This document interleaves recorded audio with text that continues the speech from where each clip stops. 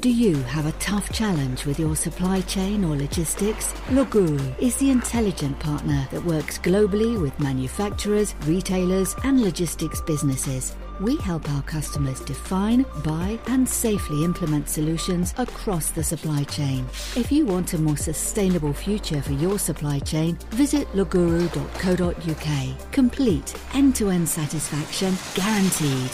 Coming up in this episode. Well, I also think you've got to put the generational slice on it, right? If you're talking about the future, we're talking about sort of a shift in demographics, right? The younger generations, they're putting an emphasis on a lot of different things than the old folks do, right? The Logistics Collective podcast is a series focused on the logistics industry, where there are many incredible stories to be told. We'll be speaking with those who've worked and are working within the industry today. What have been their experiences, good and bad, since joining, and would they recommend a career in the industry to others? Here's your host, Malcolm Pope. Hello and welcome to the fourth and final episode of the Logistics Collective podcast on Old Dogs, our exploration of the history and the future of e-sourcing of logistics. In our last episode, we spoke about collaboration and we got to the slightly vexed area of how do you collaborate up and down supply chains and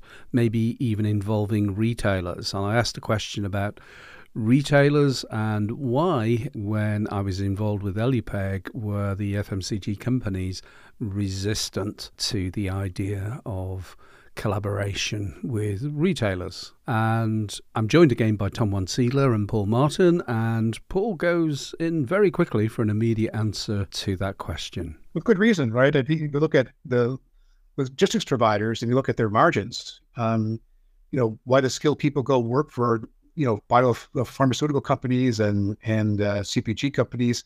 Because there's money there. They're making money. I mean, they're paying the talent. There isn't that opportunity necessarily through a lot of the logistics market because the margins are so thin that they actually don't pay that they have a lot of shortages when it comes to things like drivers and could help that way. So I think it's also because of poor management inside logistics, and maybe they need to collaborate a bit more as an industry to preserve, a reasonable margin for the services and the importance of the services they provide. But the only way they're likely to be able to maintain or increase their margins is by increasing their efficiency, which means needing to optimize better, which means needing more visibility, which means needing more collaboration. Otherwise, they're stuck in a downward cycle of always being pushed for lower prices and higher service. Or better selling the value-added services like sustainability, like carbon reduction, so that they can play more on the value drivers and do a better job of positioning that versus going out there and just competing against each other on price. Yeah, I mean, where I would really sort of head to this, it is, I do believe in a fairer deal for logistics service providers, and where I would get to, I think they can achieve it. I also look at quite often the sourcing processes. I just wonder, in all cases, what is the value add of frequent going to tender by shippers into logistics service providers? For me, it has to be for a strategic reason rather than I just want to test the market. And what I think I would rather do is on the commodity side of logistics, so what it costs to move a truck from A to B, or what it costs to get some forklift trucks, or whatever the element is, I'd rather get the logistics service provider to take a very open palm approach and say, look, we're here to run this service for you, And the role then should be focused about, okay, how can we actually create value within there? Now, that's Malcolm's ideal world. And I'm trying my best across a number of clients in order to be able to push in that direction and encourage people to go there. Because, again, in those hills, there's gold buried, rather than a continuous churn of meaningless activity. It's a balancing act because, collaboration comes at the expense of competition. They don't necessarily work together. If I'm really invested and committed to you and we're willing to work through these pieces, then I'm more likely to invest in that relationship. If you're constantly out there competing my business, it undermines my certainty that I'm going to have this business. Yep. And how am I going to invest in improving it when you're constantly out there competing that? It's oftentimes competition and collaboration work against each other. Not always, it would have to, but oftentimes it does. It's a balancing force, but I would also actually argue that where you find great collaborative fit, whether it be between an LSP and a shipper, or any of the elements in the vertical of a shipper, I would turn around and say that's a wonderful sign that says, well, maybe there should be some merger or acquisition activity going on there. Because most of the time, people go and buy something without actually understanding whether or not it fits and whether or not the promise they're going to make to their shareholders about achieving added shareholder value through rationalization and optimization. I just wonder how many promises of those are kept. And from my reading, not that many. Well, I think, Tom, I can relate to that, right? We could have come together back in those days. And you look at the technology market is very fragmented, from the TMS to the warehouse management systems to, the spend analysis to the RFP to the contract management side of things. They're all different systems. And we've seen in these markets that folks have tried to put them together, right? There are large TMS providers that have tried to add sourcing to the mix. But because of the niche aspect of sourcing being something that is used across everything, all commodities, not just transportation, that it's a promise that's been difficult to sort of fulfill. And we've seen lots of fits and starts of these things trying to come together to oftentimes ill effect, and the market loses, and the end buyers lose because these systems are not connected. I do think that what I've seen in the market, particularly in the purchasing management side, is that where there has been consolidation, the end result has, in many cases, been less than the sum of the parts, because the really good piece that was the reason for the larger of the two merging gets drowned out in whatever was the offering of the bigger party. And too often, you're really losing the innovation that was the reason for the merger in the first place. Yeah, a lot of that goes back to the data. So sort of bring it back into the data foundation, right? Is that the data that's important to a TMS may not be enough for you to go out there and run a robust e-sourcing process. So that now you've got to go out there and how am I going to enrich that data so that I can go out to the market, with a much more meaningful piece, because my TMS doesn't house that information because it's not important to the activities they're doing there. And so again, having that holistic sort of data view of things flow down there and they're not ready to be used by the next downstream system or step. Yeah. Isn't that interesting? Therefore, that is a TMS that is existing in a world whereby change of supplier never occurs. Yeah. So, I'm sorry, software provider, go and have a damn good talk to yourself and actually realize that you need to apply a degree more reality in terms of what you're doing. The other key element within here is that, we, in terms of the trip of sustainability, there is a big potential in terms of, okay, could we actually plan things better and make it better? And the other argument there is also within, well, if you want to attract people into an industry, make the jobs more attractive, and wages are only part of that. And so, I always look at it and say, how can we actually create attractive jobs? Because back in the day when I was running fleets on my own, I would talk to my drivers and I would understand who was having a family problem and needed to be closer to home, who was having a family problem and wanted to be away from home. Generally, it was all around family problems, and you'd have to go and give due counsel and care as far as these people are concerned on that. But you had a knowledge of what worked for them. There isn't a single TMS that does that, in my view. I find that fascinating.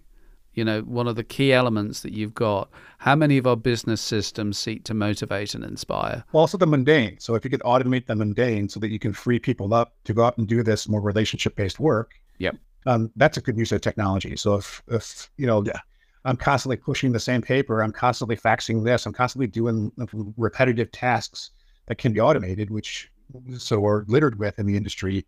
We can automate those with technology and free you up to do more of those relationship pieces. That's a much more attractive job. But then there is a duty then to turn around and say that poor old Johnny or Janet, who's been in the office, shuffling papers, doing faxes, doing all of this, that and the other, somebody has to give them a career track. Somebody has to give them an encouragement to say, an openness to say, okay, I need to retrain.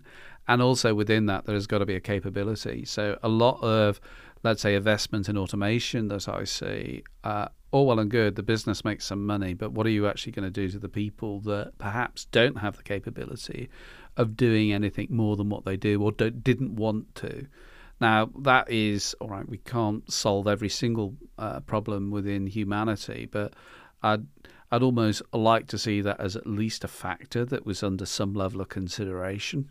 I completely agree. I think one of the concerns I have about the expansion of tools based on AI is that they will, the most immediate things that we see are where they're being used for substitute communication. So rather than talking to a person, you're talking to an AI bot. Well, people are actually really pretty good at communicating with other people, and they do it generally at a level that people enjoy, engage, get value from.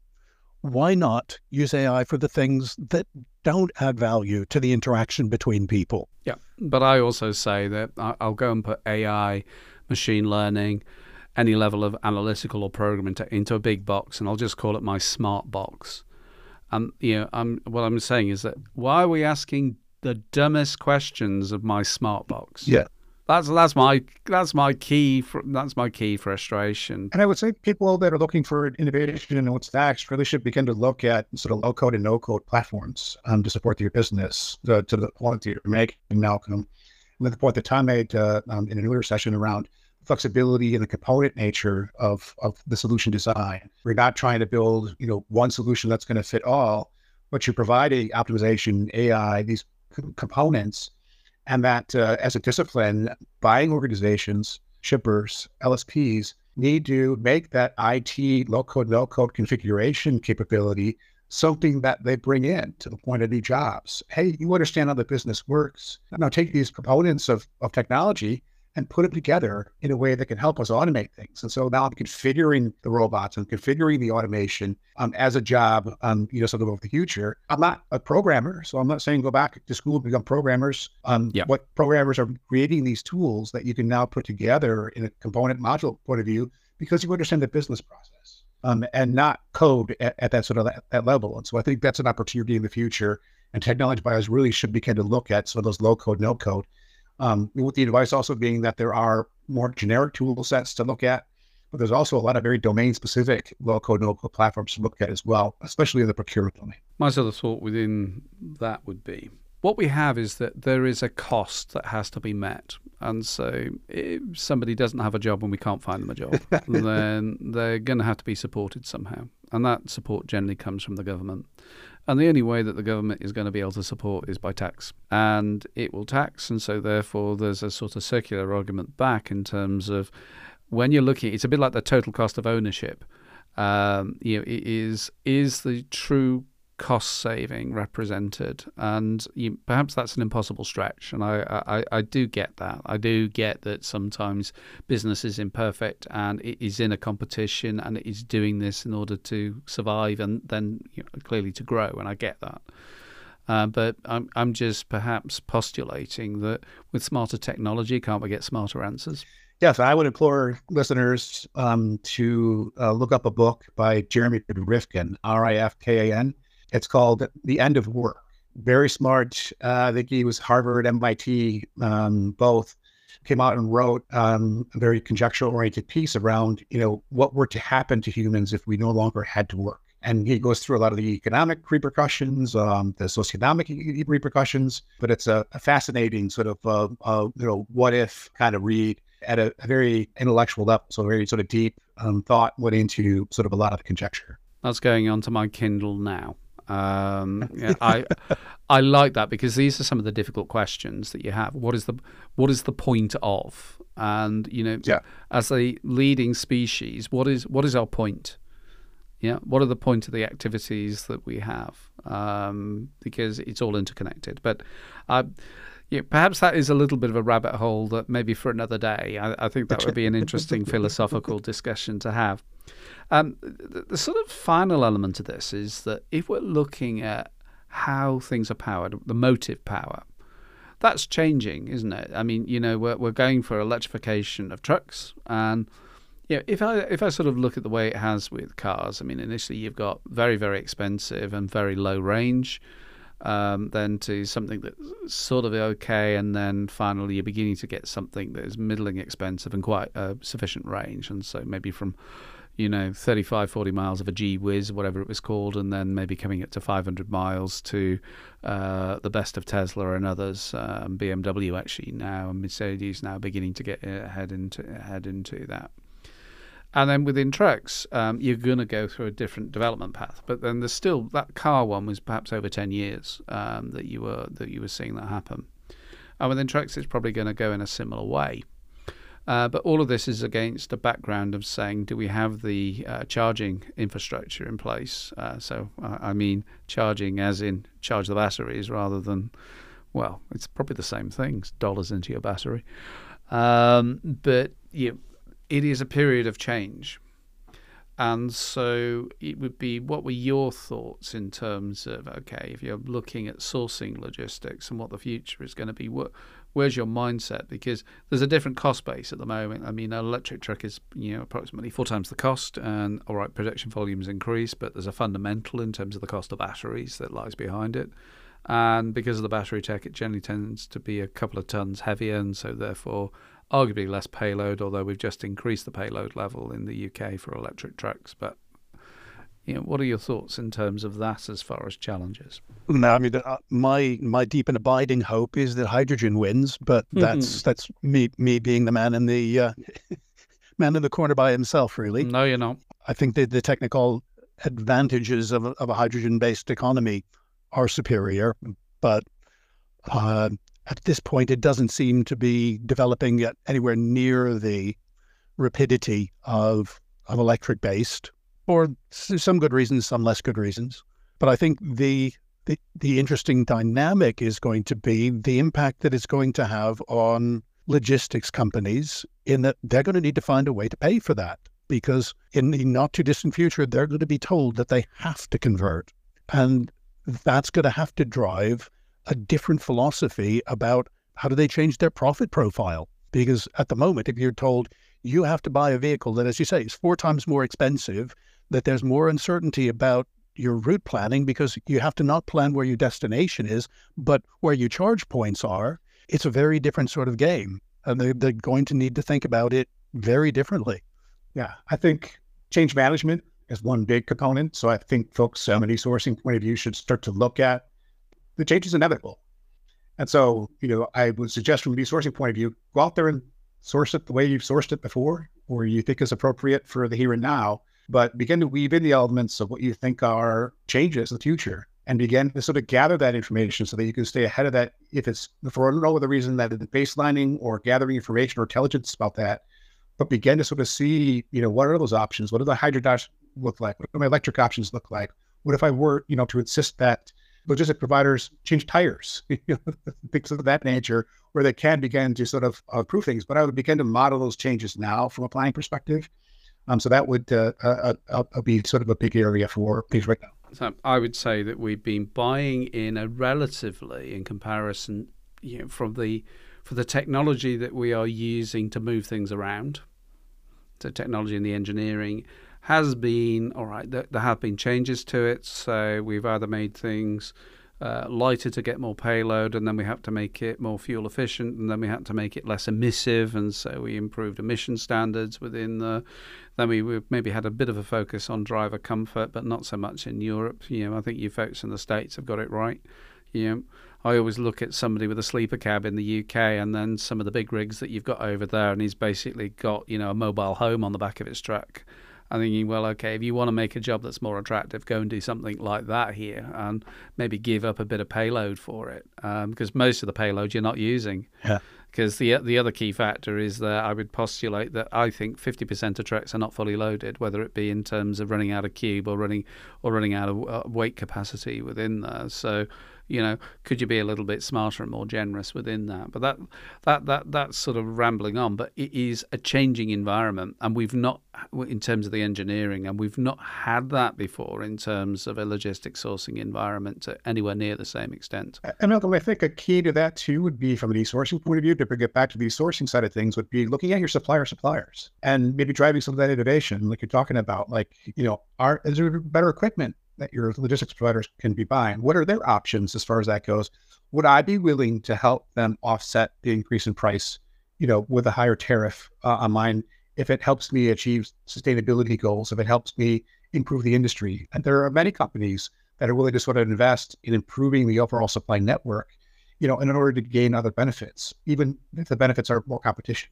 But I think getting, sort of deeper into the supply chain, looking from an e-sourcing point of view, not just at your suppliers, what their offering is, but what are their options as far as innovation, as far as suppliers go as well? Absolutely. I think the base factor as well is it's going to be a changing of capability. So by capability, it will mean range.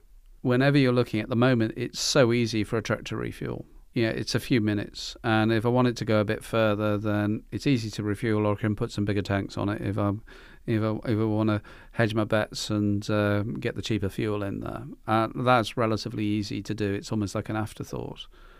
Whereas now it's going to be different. You could argue, well, I could do this with trailer exchange. I could do this with more cross-dock. And maybe you should, because it might make nicer jobs for drivers anyway. Certainly in terms of the charging station, high-speed charging. I mean, okay, if you've got a battery that weighs a couple of tons in order to, how long is that going to take to charge? What is going to be the number of probably megawatts you're going to have available in order to be able to charge these at any rate that is appreciable? And these are things that fascinate me. Well, and if you look at that scale too, is that improving the environmental impact, or is it, if you've got all these extra batteries and you're swapping out batteries, they need to be manufactured. Yeah. And so does the overall equation still make sense for what you think are the value drivers? And so back to the sort of value things. There we go. There's a whole lacking of information, because generally when we're looking at CO2 emissions and sustainability, we do it looking firmly in the rearview mirror, and our modern ERP, TMS, WMS, and whatever other systems we're using in business aren't actually factoring that in. And I think for a future view they need to. But maybe I'm just a lonely voice in terms of that. But why wouldn't you? But that is why. I mean, that is why I'm a fan of hydrogen, because the engines last longer. The fuel is easier to create and transport. It isn't as polluting when you create it. You can move it in a vehicle that's using it. So it's a much better long-term solution. And you can refuel a vehicle in the same time it takes to refuel a petrol or a diesel vehicle. Yeah, and you can also consider fuel cell technology as well. So it doesn't need to necessarily be an internal combustion engine. So yep. I guess it then is, well, how are you creating the hydrogen? Exactly. And can you create enough? But the argument then would be that, well, if ever you're looking, you've got to look at energy production more like a harvest now.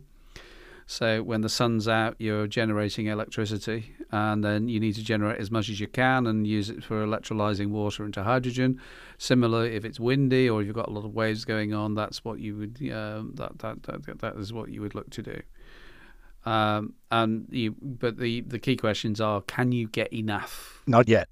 Not yet. But it is, what would it take to get enough? Is, well, these are the unfortunate questions that bother me on occasion.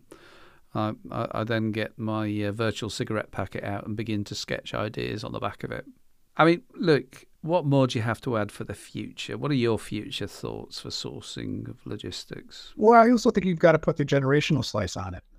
Right? If you're talking about the future, we're talking about sort of a shift in demographics, right? Yep. So I do think you probably start with the consumers and begin to look at what's the nature of the demand and how is that going to shift. And if you start to look at, the younger generations, they're putting an emphasis on a lot of different things than the old folks do, right? So I think the consumer expectations are going to shift. And then based on that, you're going to see that sort of trickle down, right? Retailers are going to have to address that different demand piece. They're going to ask their suppliers to do the same, and so it trickles down sort of relative to that. So I do think if you want to look at the future of sourcing, you're going to have to look at that sort of demand and how that's going to shift, generationally speaking, from the current power base to, what is going to be the populace. Because, that younger generation is reaching, at least here in the States, near a majority. We're going to see that. We're seeing that affect our politics. We're seeing that affect sort of our markets. And we're seeing that sort of affect, especially the product selections that we have and the expectations.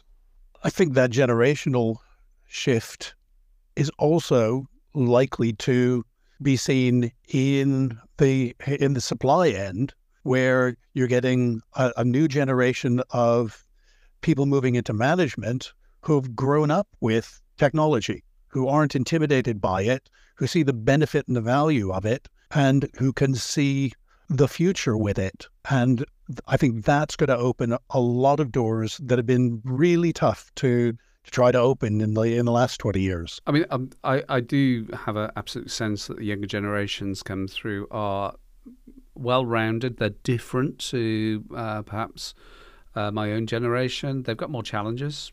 They're aware of more challenges. They've got incredible amounts of data available to them, but it's almost like too much. There's a glut. Whereas when I was a kid, it was a poverty of data. It was go down to the library, learn the Dewey Decimal System, and see how you can go with that.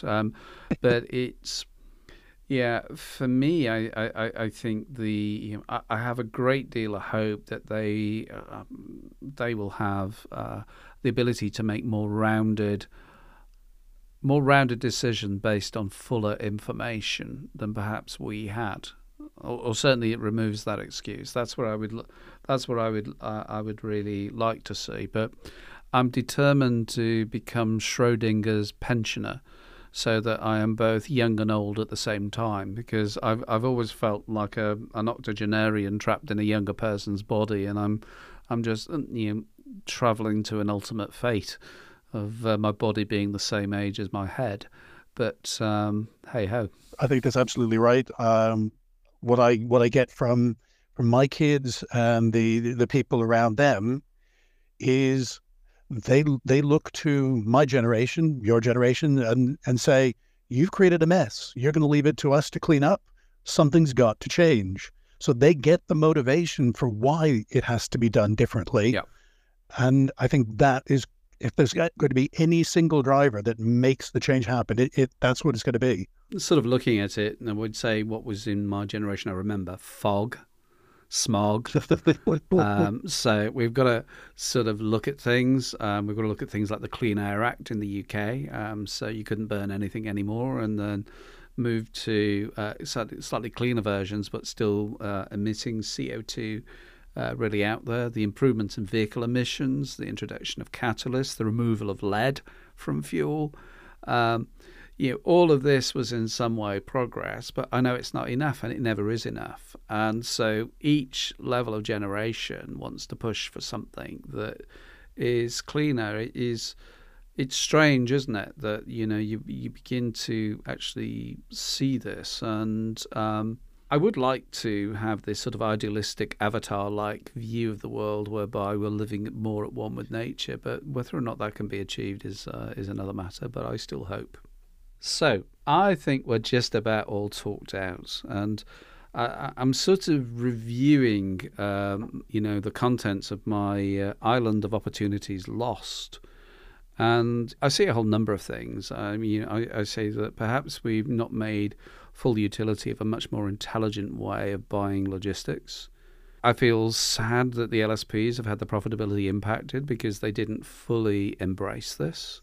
I see a whole lump of sustainability and the ability to actually do things in a cleaner and cleverer way has maybe been sort of left on the island. Perhaps see that the ability to make fuller, more rounded decisions in terms of what is right for an organisation and how to engage with has been maybe a little bit lost as well. So I think it's that, knowing the price of everything and the value of nothing. There's a little bit of that within there. But I think where the hope is it's sort of interesting that you start with something that was, I think the ambition was quite grandiose, and maybe it was an unfair expectation that an industry that has, until of late, not covered itself with glory in terms of the amount of innovation it has actually delivered. I mean, it has its sparks of innovation and then it just sort of settles and doesn't do much. There has been some progress, for that I am very, very grateful. In all of this, it's given me a career, and that's absolutely fine. So if you were talking to the future, what recommendations would you give? Well, I would say, if you look at, it's an exciting time to be in e-sourcing, right? There's a professor who works at a consulting company called Kearney, Kearney. Her name is Dr. Epstein, and she's a futurist. Would implore you to look. She's got a eye chart, so a real spider chart, but it reflects just how fragmented the technology landscape is in e-sourcing, how much innovation and outside investment has gone into it. So it's a very exciting time there. And so my advice to the folks, currently into the future is don't be afraid to fail. That if you look at the current technology landscape, or maybe don't be afraid to change, is that the switching cost of software as a service is insignificant compared to the upside when you get it right. Because you're not hosting it, you're not having that big IT footprint yourself, that you are paying on a monthly subscription basis. So the switching costs are sort of insignificant when it comes to technology. And interoperability, that is the exchange of the data between the systems, is also an insignificant investment for technology companies these days. It's such a standard operating procedure for technology companies to build data in and out. That's another reason where you can begin to move away from your ERP provider providing every particular solution and begin to experiment with sort of the best of breed options, because you can switch and you get it wrong. It's all run if you get it right. And the interoperability of putting these systems together, you can make something that is truly differentiated for your business and have that sort of flexibility and not buy a cookie cutter off-the-shelf product from an ERP provider. Absolutely agree. And for you, Tom? I think, and this is an absolute shout out to LUPEG, it's collaborate. I think if you try to live in a bubble, to operate in a bubble, and to try to make profit in a bubble, you're leaving too much on the table. I think the opportunities for either deep collaboration or even soft collaboration are too good to miss, and you should not be afraid of it. I'd certainly agree that, and I would also go and point at the logistics service providers themselves and say, again, there's gold in them there hills. Yep. Just by actually looking at what you're doing, really what you're doing already. I think my sort of hope is that, look, I think I've not seen anything smarter, and I want somebody to disabuse me of this, but I don't think I've seen any smarter way of solving the problems that we solved 21 years ago. I've not seen it since, and I've done a hell of a lot since then. And I'm not saying that I'm necessarily a weather vane for, let's say, logistics e-sourcing, but I know a bit. And what I would say is that you look at the scale of the logistics industry, and it is into trillions, and yet it's only billions that are actually having some level of designed for the logistics industry sourcing platforms. And so, the hope for me is that there is the ability for this to do better.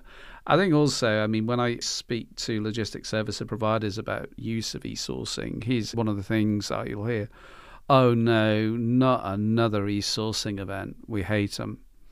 And the reason that they hate them is that the wonderful operators of the procurement sausage machine, as I call it. So the procurement sausage machine is, I'll run as many tenders as I possibly can in order to meet my year-end target.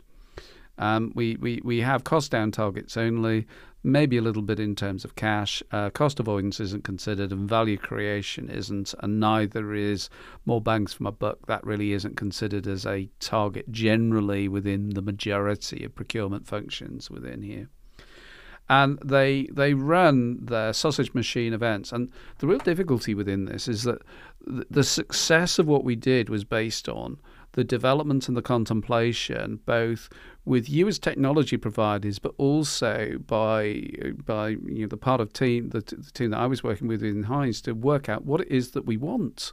And if you don't actually think about that, then you're missing a trick. And then the next phase is how really interactive and supported is your negotiation? Because if it is simply, I'm going to send you a request for information, an ERFI, please fill this form in for me. Well, I feel really motivated. I feel really engaged. And here's a load of data and go and give the answer. You haven't sold the buy. And then even more than that, you're not having what I would say, remembering that these are multi-million, multi-tens of million, on occasions multi-hundred of millions worth of sourcing that is being done, and you can't be bothered to pick the phone up and talk to your potential supplier. Come on. And I'm sorry, I'm going to accuse myself. I've had to do it in the past because that was the agenda within the business. They were that desperate to save money. I don't care about the quality, run the sausage machine and get me the cash. Well, don't be too surprised then if you drive appalling responding behaviours within logistics service providers. And so my summary in terms of a recommendation is perhaps be informed by the past, and by the way, there has got to be a better way of doing this. And I'm pretty sure that if you want to find out more, by all means speak to me, by all means speak to Tom, and by all means speak to Paul, because there's a fair bit of knowledge around this table that it certainly even goes well beyond my own modest abilities as well. So look, any concluding thoughts, Paul, Tom? I would reinforce what you said earlier, Malcolm, which is I think it's really important on the want versus need dynamic. So I think that really sort of resonated with me, and that, models that begin to put value sort of around the want versus need differentiation. If I don't need it right away, then maybe I get a discount on something like that. And so we began to put those incentives in place market-wise to bifurcate the want versus need sort of aspect and get more detail on the data as far as that. Thanks, Paul. And I think mine would be picking up on pieces of what you've each said about lack of fear and reducing your planning horizon. Everybody knows the risk is in the longer term your planning horizon is, the greater the risk. Make it as short as you can possibly commercially operate, and the risk goes out. Therefore, you can get better price, better service, and better feedback in terms of whether you're delivering for your customers. And I think the answer that I have to that, which I've always adored the concept, which was always my riposte to people further up in manufacturing, is please create me a machine with infinite capacity and infinite flexibility that can make everything when I need it. And then I wouldn't need this warehouse behind me, and we could just actually, back the trucks up and actually get perfectly formed and, sequenced loads out to our customers. And that for me is, go and ask for the impossible. Well, that's what the combined solution of Translogistic and CombinedNet was in software terms. Infinite flexibility whenever you wanted it. Gentlemen, look, as ever, it's been a pleasure to have this discussion. I hope the listener has found it interesting. It is an area that utterly fascinates me. It's been the work of decades on my own behalf in terms of really looking at this. I have two gentlemen with me that I respect totally, and they both had amazing careers in their own right, and thanks to that. And I have the pleasure of working within an industry that I absolutely adore. So we're going to conclude the episode, and thank you for listening. Remember, you can access all of our logistics podcasts on logisticscollective.com. Please like and follow, and we'll inform you when the next episode are being published. We also publish on all of the common podcast platforms, including Spotify. Gentlemen, thanks ever so much. Thank you. It's been fun. You can get in contact by email, podcast@logisticscollective.com, or leave a voice message on our website, logisticscollective.com. The podcast is a production by Leguru.